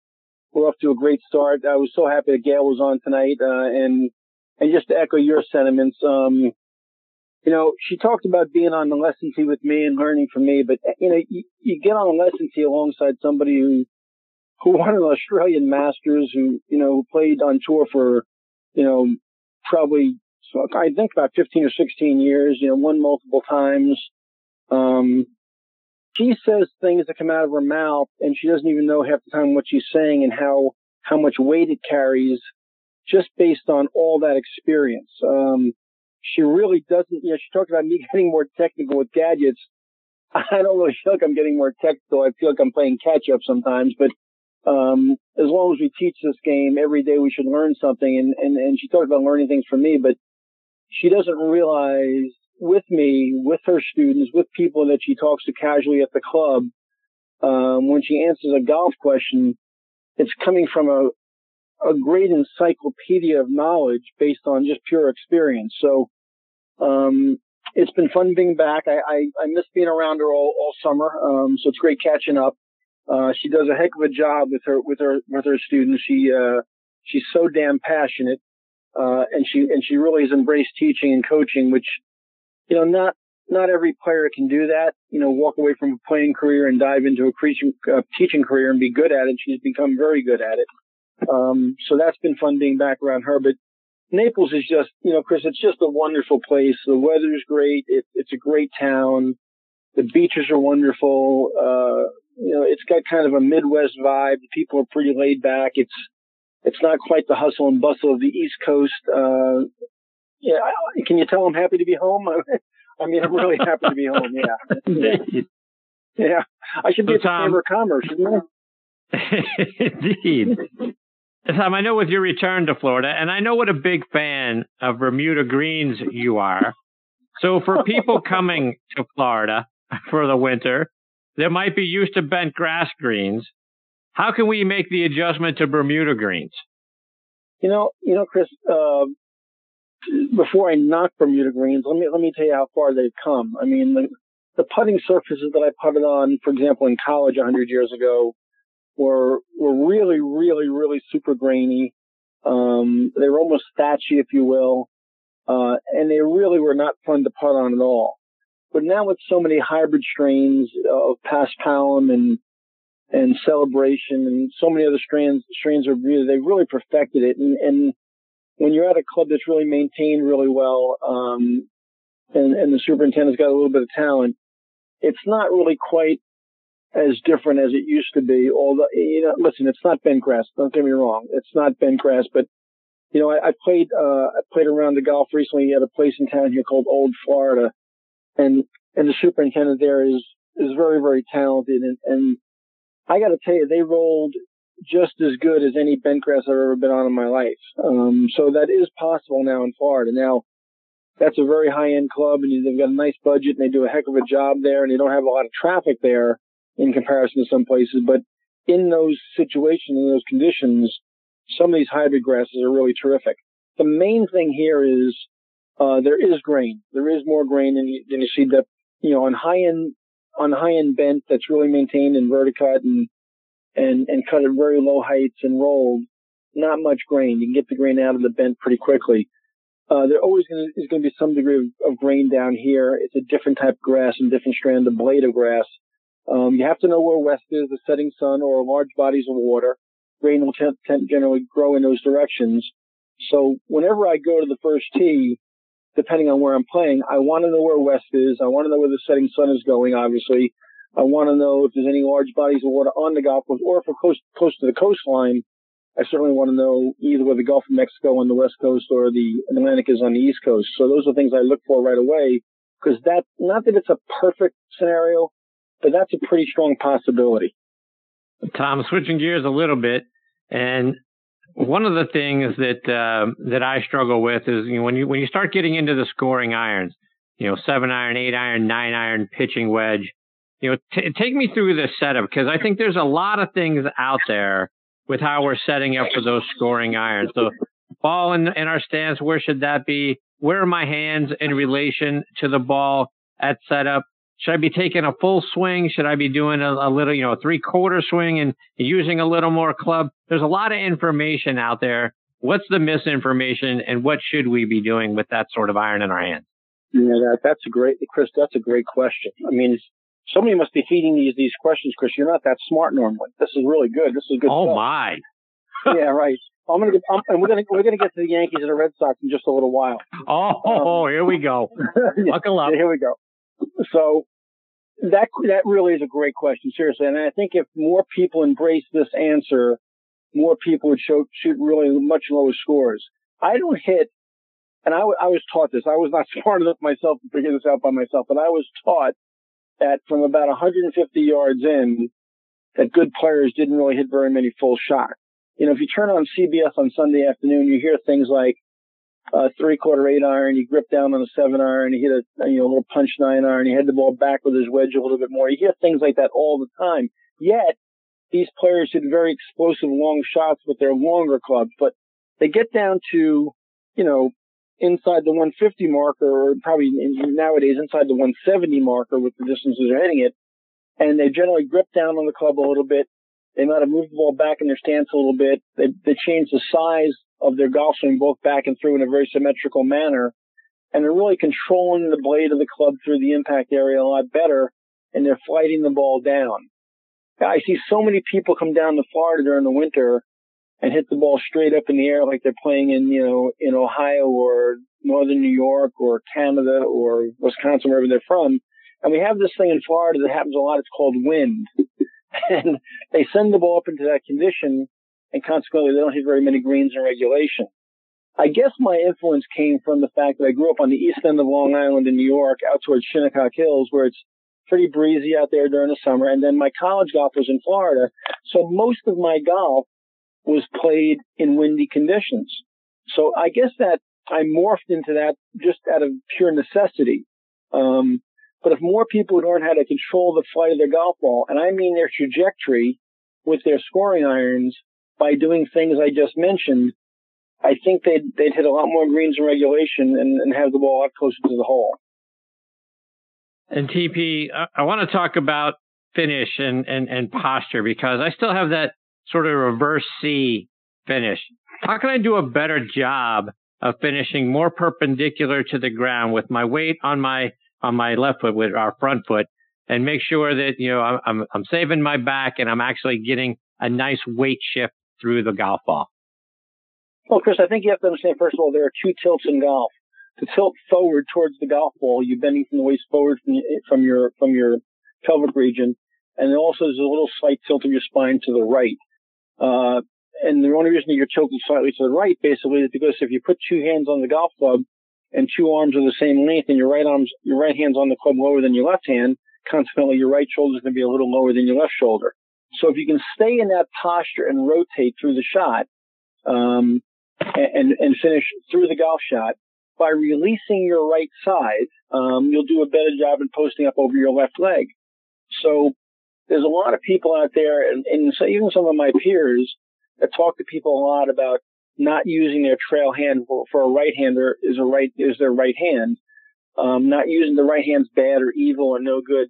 The right side of your body is going to help you compress the golf ball. You've got to deliver the right side of your body with a forward-leaning club shaft to compress a golf ball. So I've never told anybody that the right hand wasn't important, that the right side wasn't important. I want you to feel like you're right. You know, when people talk about the belly button first facing the target, I don't really say that to people. I want you to finish left of the target. Feel fully rotated left, because that momentum will carry you up into your left side better and get you into that, what I call vertical level left or perpendicular condition that you just asked me about. So I think you've got to release the right side of your body as long as you're releasing it in posture on plane to hit a compressed golf shot. And TP, you recently did a video that people can go out on your Facebook page and check out, and it was about becoming a more creative wedge player. What are some of the things that we should go out on the practice range? And you've pounded into my head over the years, short game, short game, short game. And that's a place where we don't spend enough time. But if we go out on the practice range, what are some of the shots that we should be playing around with that can help us become more creative and better wedge players? And that's great. Another great question, Chris. The video you're referencing I was fortunate enough to film recently 5 video tips at Manchester Lane, which is Titleist's R&D test facility in Fairhaven, Massachusetts, in the fall, and they're all on my YouTube channel now, and on my, like you said, they're being posted gradually onto my Facebook page and my social media networks at Instagram and Twitter. But that particular video you're discussing, which was called Creative Wedge Play, which is available for free for anybody to go see it, was really a culmination of information and teachings that I was so fortunate enough to be a part of with Seve Ballesteros in the 90s when I was at Westchester Country Club. And Seve kind of pounded into me that to really be a great player and score, you had to be more creative. I had to be personally more creative with my wedge play. And again, it goes back to what I just said about short iron. Talked about, putting your hands on various places on the handle, high, medium, and low, and opening the face and using the bounce of the club, and, forward leaning club shafts and neutral club shafts, and ball back and ball forward. And, I always say to people, the two greatest short game instructors in America today are Dr. Trial and Mr. Error.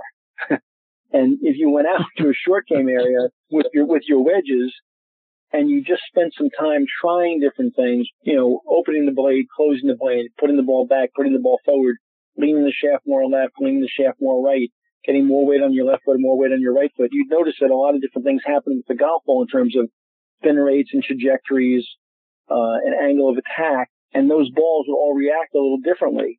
I think that if you want to be a good wedge player and you want to be a good short game player, you've got to have a little bit of that creative bug in you and go out there and do a little experimenting. Now, I wouldn't advise the mid to high handicapper to go down that road by themselves.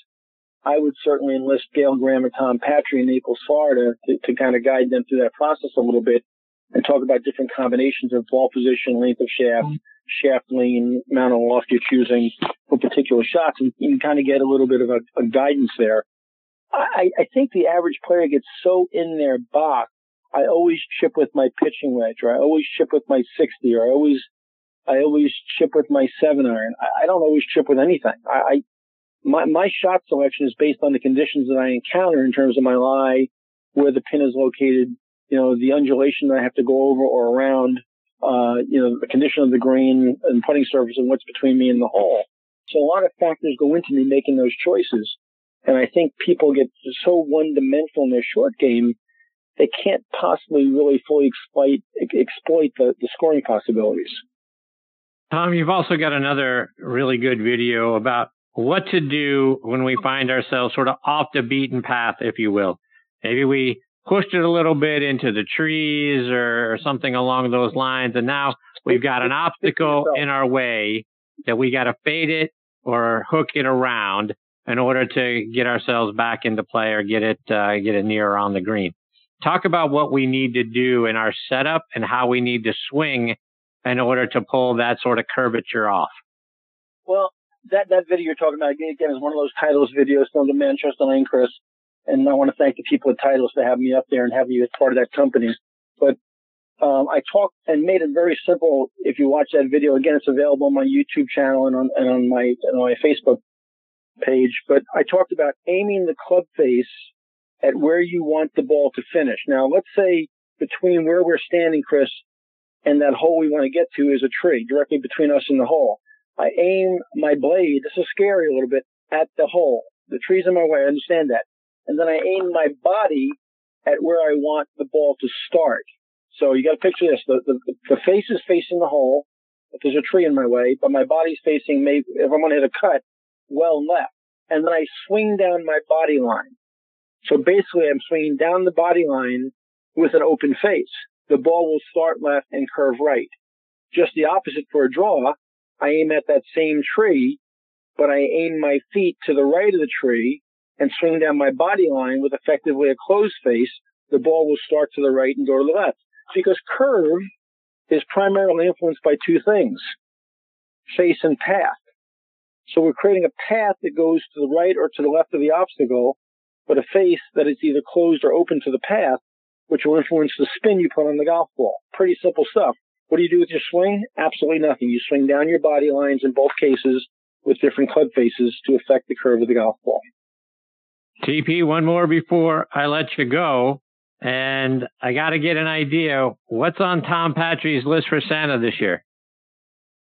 Chris, I'm really, in all seriousness, I'm really, really blessed. When I come back from wherever I am during the summer, and I might have an exciting announcement for you in a couple of weeks here for next summer. But that being said, stay tuned. My November and my December are short months because that's my two time periods where I take the Thanksgiving week off and I take the Christmas week off, because although I could probably cash in those 2 weeks in Naples, Florida, those 2 weeks are spent with family and friends, and not with clients or customers. Because those are very special weeks, and I don't give those up for anybody. As a matter of fact, funny story about that, Chris. A couple of years ago, a guy called me who was a semi-regular of mine in New York, and a pretty, we'll just say he was very affluent and very successful. And he said, Tom, I'm coming down for a couple of days over Thanksgiving break. I want to spend 2 or 3 days with you.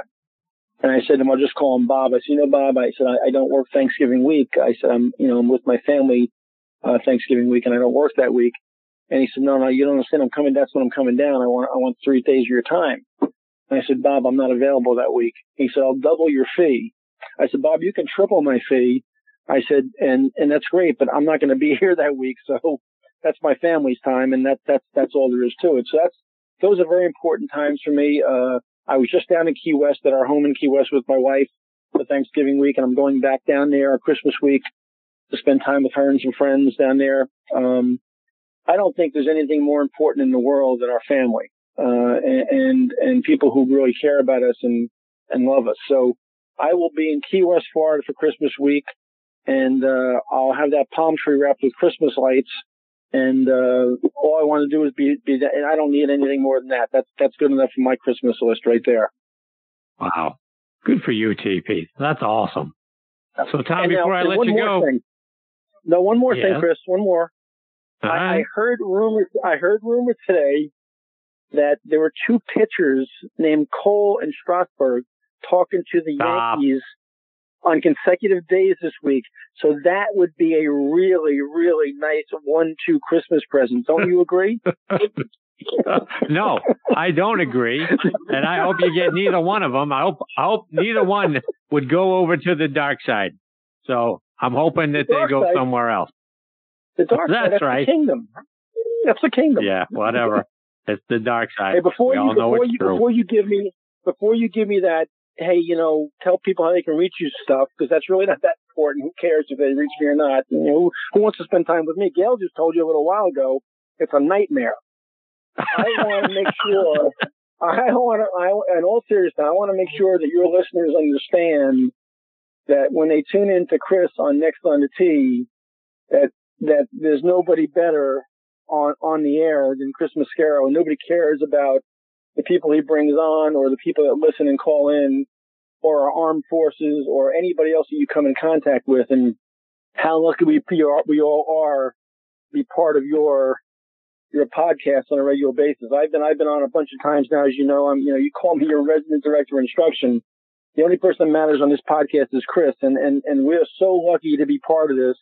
And I talk to a lot of people that are your guests that are friends of mine, and everybody has such great things to say about you and how prepared you are and how passionate you are about it.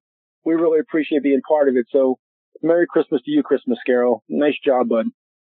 I appreciate you so much, TP. Merry Christmas to you and to Mrs. Patri, and I can't thank you enough for being such a huge part of this show. You do have to remind everybody how they can find you. They can find me, Chris, in Paradise. It's called Naples, Florida, and I'm at the Esplanade, which is a wonderful place on the north side of town. And then, as far as social media, 2 Facebook pages, Instagram, LinkedIn, and Twitter, of course. And man, you do a great job on Twitter yourself there, pal. I love the stuff you put on Twitter. The tailgate stuff is awesome, by the way. But that's where they can find me, as well as my website at tompatri.com. And it's 9:24 in Naples, Florida now, and I'm really old, so I'm going to go to bed now.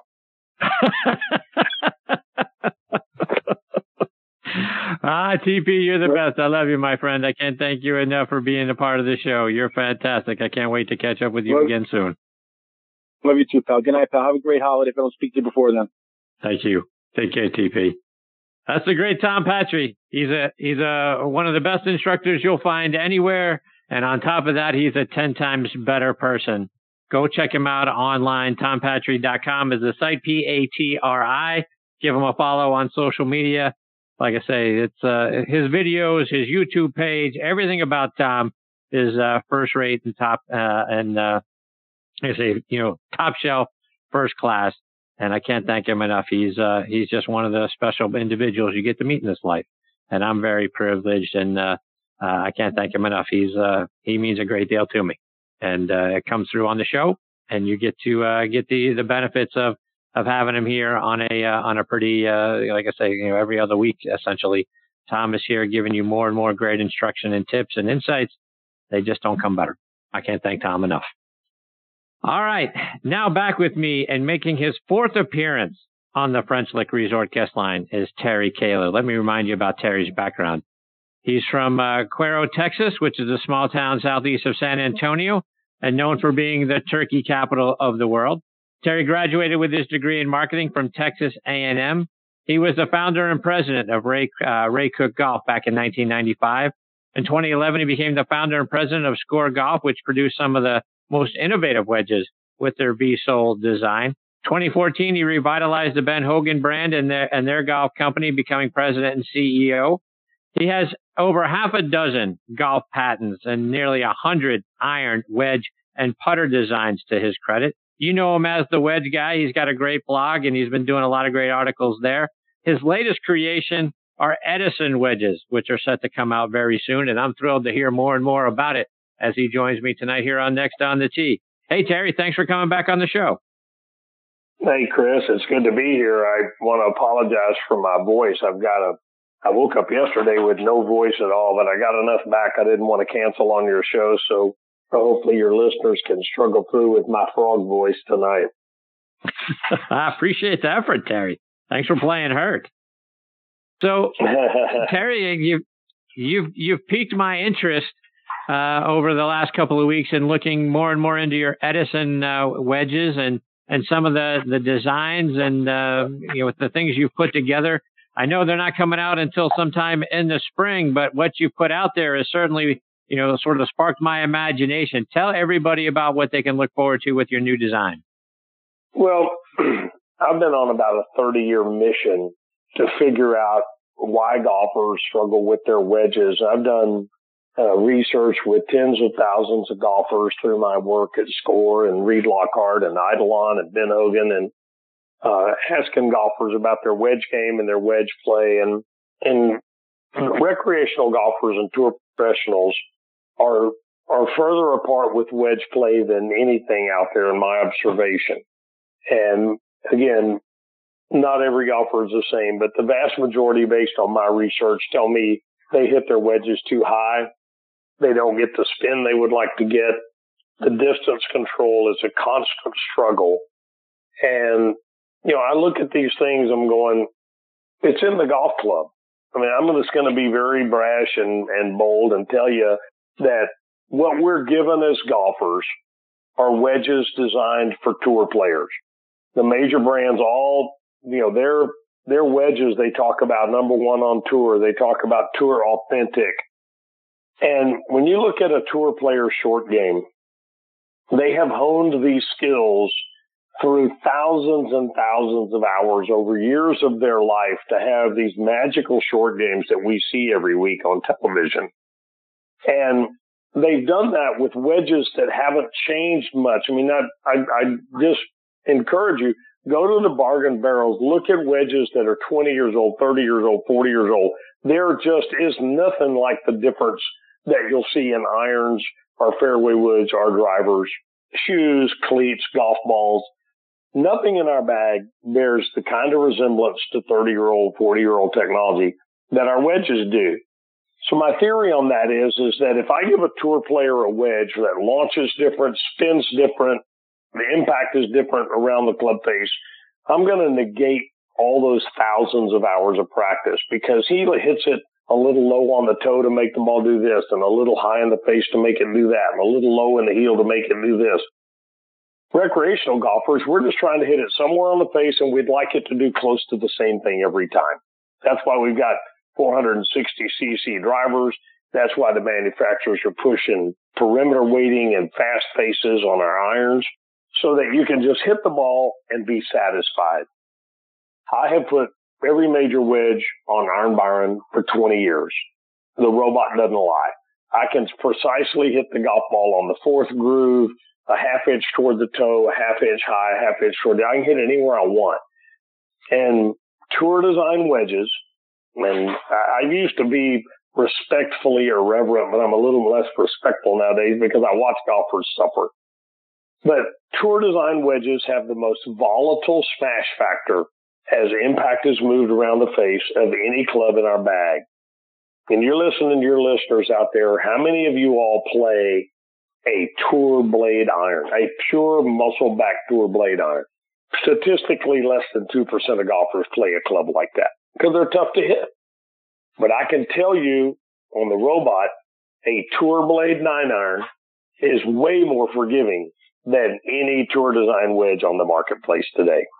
So when you hit that tour wedge a little high in the face, it's not going anywhere. We all know that, right? You feel it. The ball contact is a little high in the face, and it comes up short. You can practice till you're blue in the face. You can take all the lessons you want, but that's built into the golf club. And every PGA Tour, I'm sorry I'm on my soapbox here, but you pulled my string. So every tour event that you watch on television, somewhere on that event, a tour player is going to hit a wedge shot that comes up very, very short. And the camera is going to go back and show a close-up slow motion of that impact. And the announcer is going to say something to the effect of, you can see he hit it a little high in the face. And when you do that, a wedge just doesn't go as far. Do you have any argument with that, or is that what you know to be true as well? No, absolutely. So my question is, why the hell should I be satisfied with that? I can build a driver I can hit anywhere on the club face. Why can't I build a wedge that I can hit anywhere on the club face and get the same distance? And that's what my mission has been for 30 years. And what we're introducing this week with Edison wedges is the most forgiving, accurate, high-spinning wedge that has ever been built, ever. And I've got robotic data to prove it. And we're not talking 3 to 5% accurate. We're talking 65% smaller dispersion patterns, 40 to 80% more spin on full swings. I mean, we have radically redesigned the wedge and radically redesigned wedge performance. So that begs the question, I certainly don't want you to give any secrets away, but how? What's different about your wedge versus what we're going to see from the Titleist, with their new designs and the high toe stuff that we see from, Callaway and some of the others? What's different? Everything. We have taken a traditional face profile at address, and we have completely rearranged the mass on the back of the golf club. The back of our golf club looks nothing like the back. And if you pull the graphics off of the top 5 major brands of wedges, I would defy most golfers to be able to tell one from the other if I pull the graphics off and the cosmetic treatment. Because wedges are all basically the same, because the tour player doesn't want radical changes in his wedges because he would have to relearn everything. So if I've got a tour staff, and I guess my question is, and this is kind of being a heretic, if you will, but if I got 10 of my retainered staff tour professionals who are paid by me to play my golf clubs, how objective is their opinion going to be of my golf clubs? And secondly, am I going to introduce a golf club that they all haven't seen and looked at and tested? The guys go out on the tour, they prove their wedges. When the tour player says, I love these, they bring it to the market, and the rest of us suffer. I mean, that's my belief. I've watched it on the robot. I've talked to thousands of recreational golfers. And if you're listening and you get plenty of spin and you never come up short with your wedge shots and and you throw darts and you hit it inside 12 to 15 feet every time you put a wedge in your hand, then stay with what you have. So, Terry, one of the unique differences, I think, in a lot of your designs over the course of time, whether you go back all the way back to score and then, forward, is the soul of your wedges, because it takes the need to understand bounce and grind out of it. Talk about how that sets up. Well, I invented a sole, and I would call it the Koehler sole. I invented this and patented it in 1990. And I went to a trip to Scotland, and the turf over there was very different than what I play. And my wedges were killing me with that super firm turf. And I went into Octoloni's golf shop off the 18th green at the old course at St. Andrews and was looking around his shop. And I had done putter design, and I'd been fiddling around with wedges. And I saw he had a grinding wheel, and I asked him if I could come back over with a wedge because I had an idea. And I ground on this wedge. I remember the brand I had, one of the top wedges, mainstream wedges. They all alike, as I said, in my opinion. And I ground the heck out of the bottom of this wedge and created 2 positive bounce angles and a very severe bounce from the leading edge back about 1/4 of an inch. And then I ground off the back to make the back part of it a milder bounce. And it was magical the rest of my trip in Scotland. So I came back, and the way I ground that wedge, it made the wedge look really ugly up around the hosel and everything, but I got around that. And I came back, started working and welding up wedges and grinding different. And I came up with this idea that if I have a really steep bounce on the front part of the sole and a shallow bounce on the back part of the sole, and those 2 angles are blended for each range of lofts in my bag, that I could create a sole that would not find a lie it didn't like. And I put that sole on wedges from Merritt Golf, my first company, Reed Lockhart Golf, my second company, Eidolon Golf, my third company, Score. I put them on the Ben Hogan TK wedges, and I've always continued to refine that. I have put a variation of that sole on these wedges, and I really believe it's the best iteration I've ever had. And the way I look at it is I'm a heretic, if you will, to the whole idea of fitting bounce. Because, again, I've researched and read the wedge fitting profiles of 60,000 golfers. And they tell me 80% of them say that they take different divots. I don't know about the other 20%. I don't believe they take the same divot every time, but they say they do. 80% of golfers say they play different turf from hole to hole, round to round, course to course. I don't know who the 20% are that play a course has the same turf everywhere, because I've never seen one of those. But the idea of fitting bounce is only, in my opinion, is only real if your swing path and or the turf conditions stay the same. But what amazes me is everybody says, we're going to go to all this trouble to fit bounce, but everybody play the same shaft.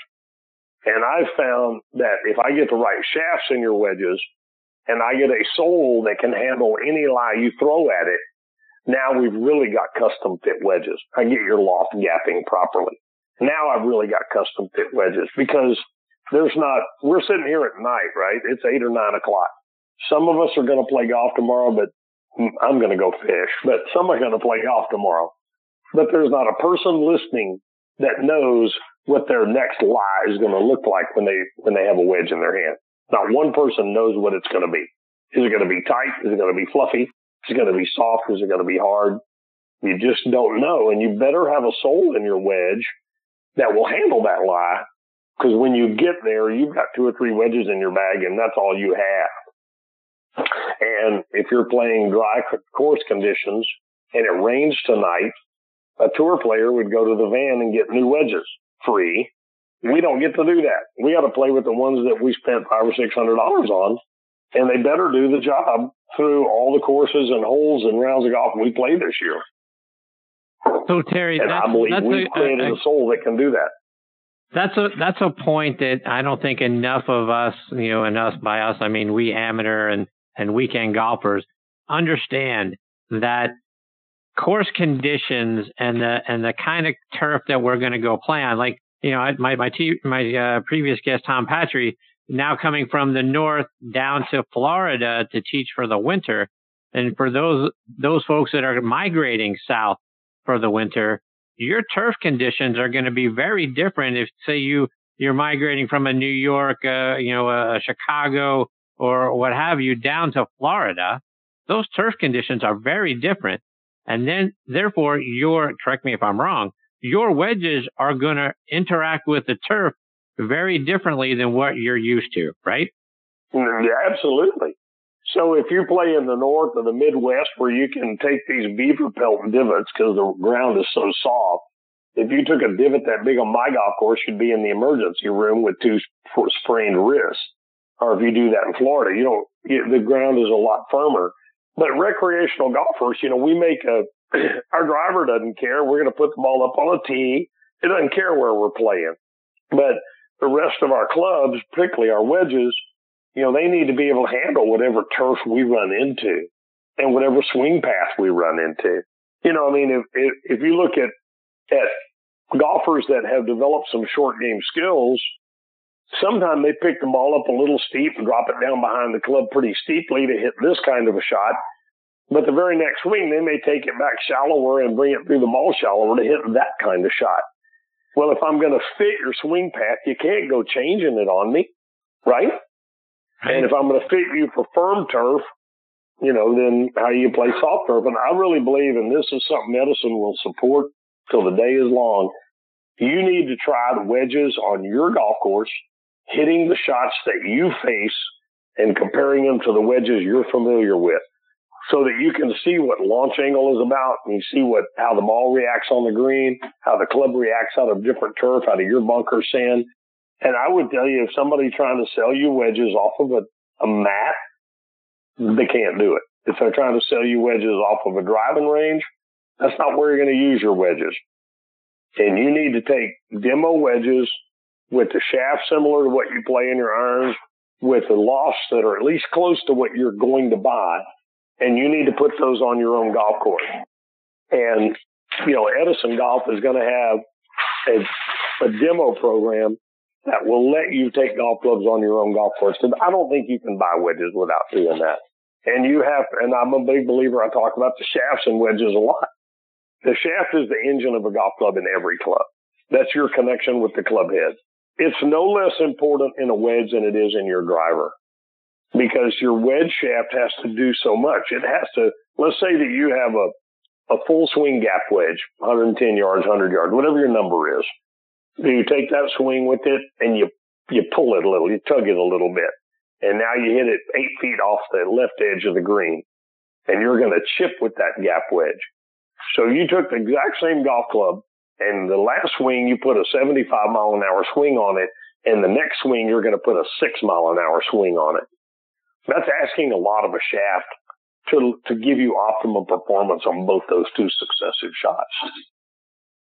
To that end, one of the things, and we talk about getting fit for your clubs all the time here on the show, and most of that time is spent around your woods and your regular iron sets. It really doesn't talk about needing to get fit differently for your wedges, right? Because I think, if I understand you correctly, is maybe the right wedge needs a different shaft than what your iron set needs.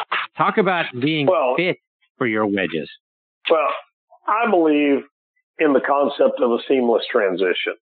So if you get custom fitted for irons and you find that your performance and your strength profile and a good fitter has set you up with a KBS Tour 80 graphite, regular flex, the last thing in the world you need is some wedges off the rack with a 130 gram stiff steel shaft, because you have a massive disconnect in feel and performance between those golf clubs. And yet, somewhere in the round of golf, you and your buddy are riding in a cart maybe, and your ball's over here on this side of the fairway, and he pulls up to his, and you take your rangefinder and your iron set match pitching wedge and your gap wedge, because it's probably an in-between those two clubs. And you've got a gap wedge with, a KBS Tour 80 graphite R-Flex, a pitching wedge set match that you've been fitted for, and you got your Tour design gap wedge that you bought at the retail store, and it's got a 130 gram stiff steel shaft in it. You have a massive disconnect, and it is physically impossible to put the same swing on those two golf clubs. The shaft is 50 grams different and 20 cycles different in flex. Excuse me, but you can't put the same swing on. It's physically impossible. It's like, getting out of your pickup and into your sports car, and you got an adjustment to make, or vice versa. So I'm a big believer in wedge fitting, that if you've been fitted for your irons, whatever that shaft is, you want shafts in your wedges that are compatible, that are seamless. Doesn't have to exactly be the same brand, maybe. I believe wedge shafts have to have a little different characteristics than short iron shafts, because we're using them at so many different club head speeds.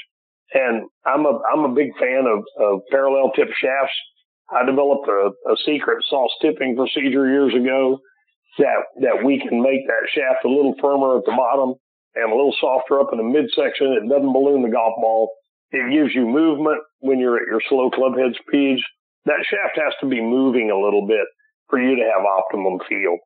And I would tell you something else about shafts. I believe the vast majority of recreational players, 5 to 8, 12, 20 handicappers, have gone to lighter shafts and softer flexes. And you need to do that in your wedges too. Because if you think that a tour professional is here and he's hitting all these little shots around the green with his 130 gram steel stiff shaft, this guy is also a gym rat. He has got phenomenal forearm strength that you don't have, I don't have, none of your listeners have. So he can do things with that 130 gram shafted wedge that you need an 80 or 90 gram shafted wedge so that you can have a more balanced weight of the golf club to your forearm strength profile. I don't ever hear anybody talk that, but I believe it's real.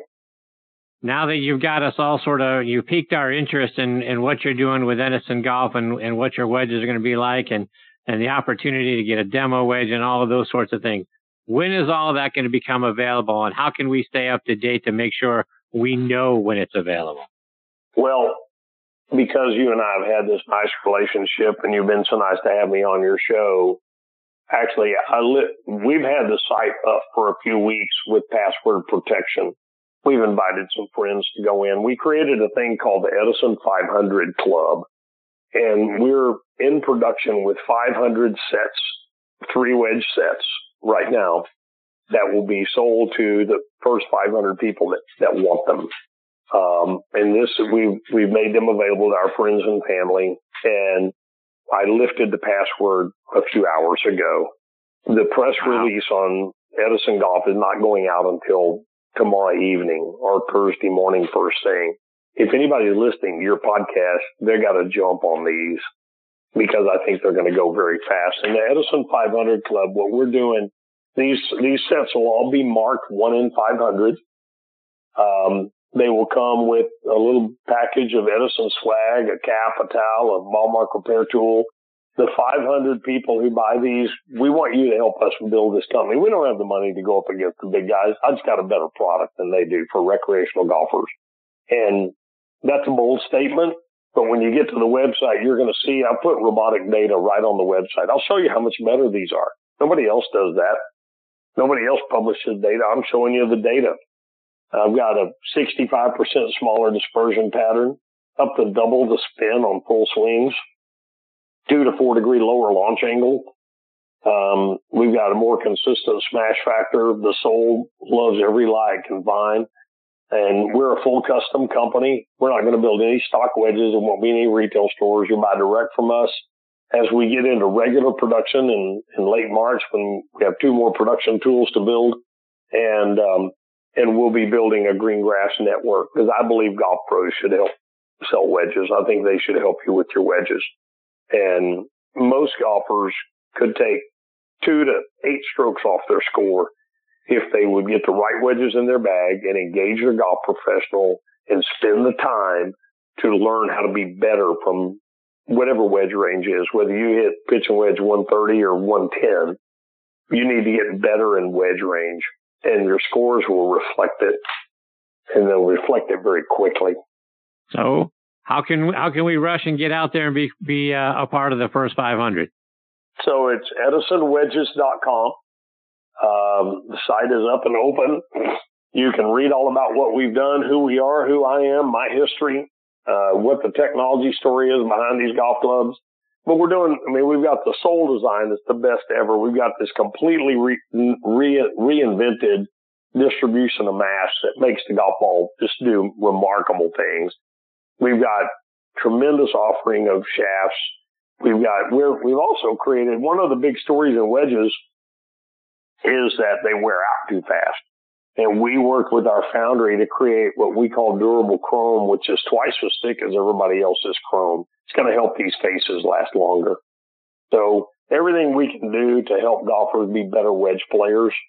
One other thing about the Edison 500 Club, when you get one of these sets and you're one of our first 500 people, we're going to ask you to help us spread the word. We're going to provide you with cards with your unique number on them.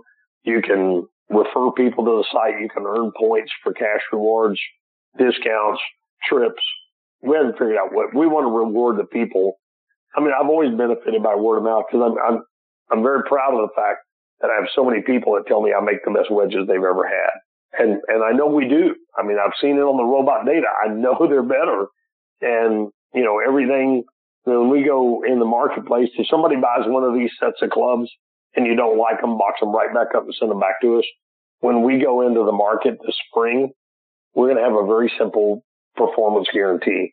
If you buy Edison wedges and you play them and you don't agree they're the best you ever had, you send them back and we'll buy you any other wedges in the market you want. Wow. That's bold. I mean, I just know how good they are. I mean, I've been working on this. I thought I was going to retire when I left Hogan Company in late 2016. And I thought I was going to retire. And after I got through fishing and catching back up with my golf and shooting some birds and doing a remodeling project, I realized I wasn't done yet with wedges. There's still more that I could do. And I've been prototyping and testing this golf club now for a little over 2 years. So I know what we have here. Well, Terry, I'm excited to take a look at the wedges and hear more about it and stay up to date with, you know, all the things going on with the 500 Club and when they with the press release comes out and everything you're doing. I don't know that I've been this excited about a wedge set. Maybe and you know, all the time I've been playing golf. I'm 54 years old. Started playing when I was 12. So do the math. It's been, you know, 40-ish years. And you've really got me excited about what these wedges might be able to do for my golf game and certainly for our listeners. So thank you. You'll be excited when you hit them. I mean, they will elicit a wow. I mean, you hit it high in the face, you feel it, but it goes the same distance as a good one. And that's what I've been after when my wedge designs. I started thickening the top of the golf club. That's a very interesting little tidbit for you. You know, everybody in wedges now is thickening the top of the golf club a little bit. None of them yet have thickened the top of the golf club to the level that I did with the Reed Lockhart wedges in 1995. They're still not there. And I thickened it even more with Eidolon in the early 2000s. I went to progressive weighting in 2011 with Score. The leading brand of wedges introduced progressive weighting in 2016, 5 years later. And, you know, I'm just telling you, designing wedges for recreational players is a totally different challenge than designing wedges for tour players. And the tour players have some very, very talented people working with them. I mean, I think Bob Bokeh and Roger Cleveland, they're just amazing. They do their thing with tour players, and I do mine with 18 handicappers and 12 handicappers, and we're different.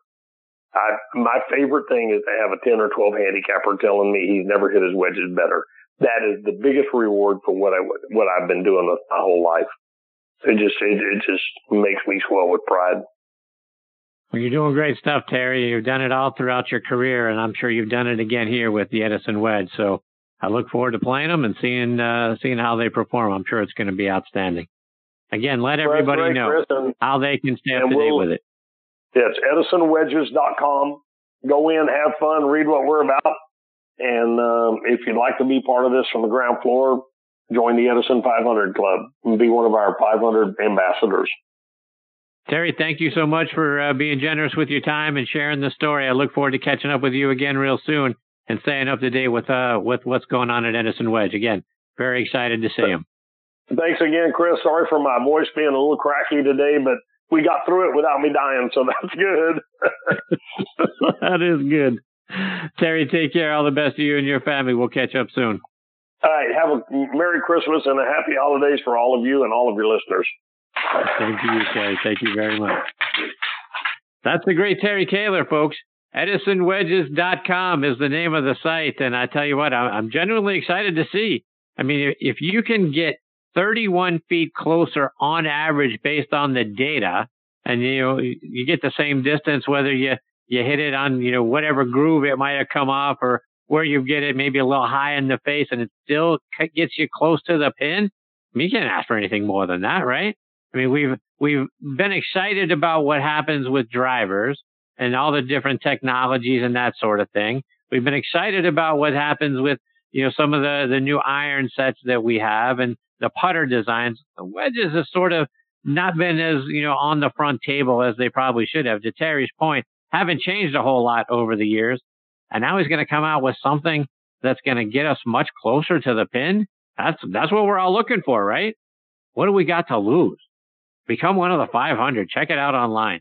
Terry's been a great friend over the years and very forthcoming and very open and transparent. And everything he's told me so far has led me to believe that these are going to be a great wedge set.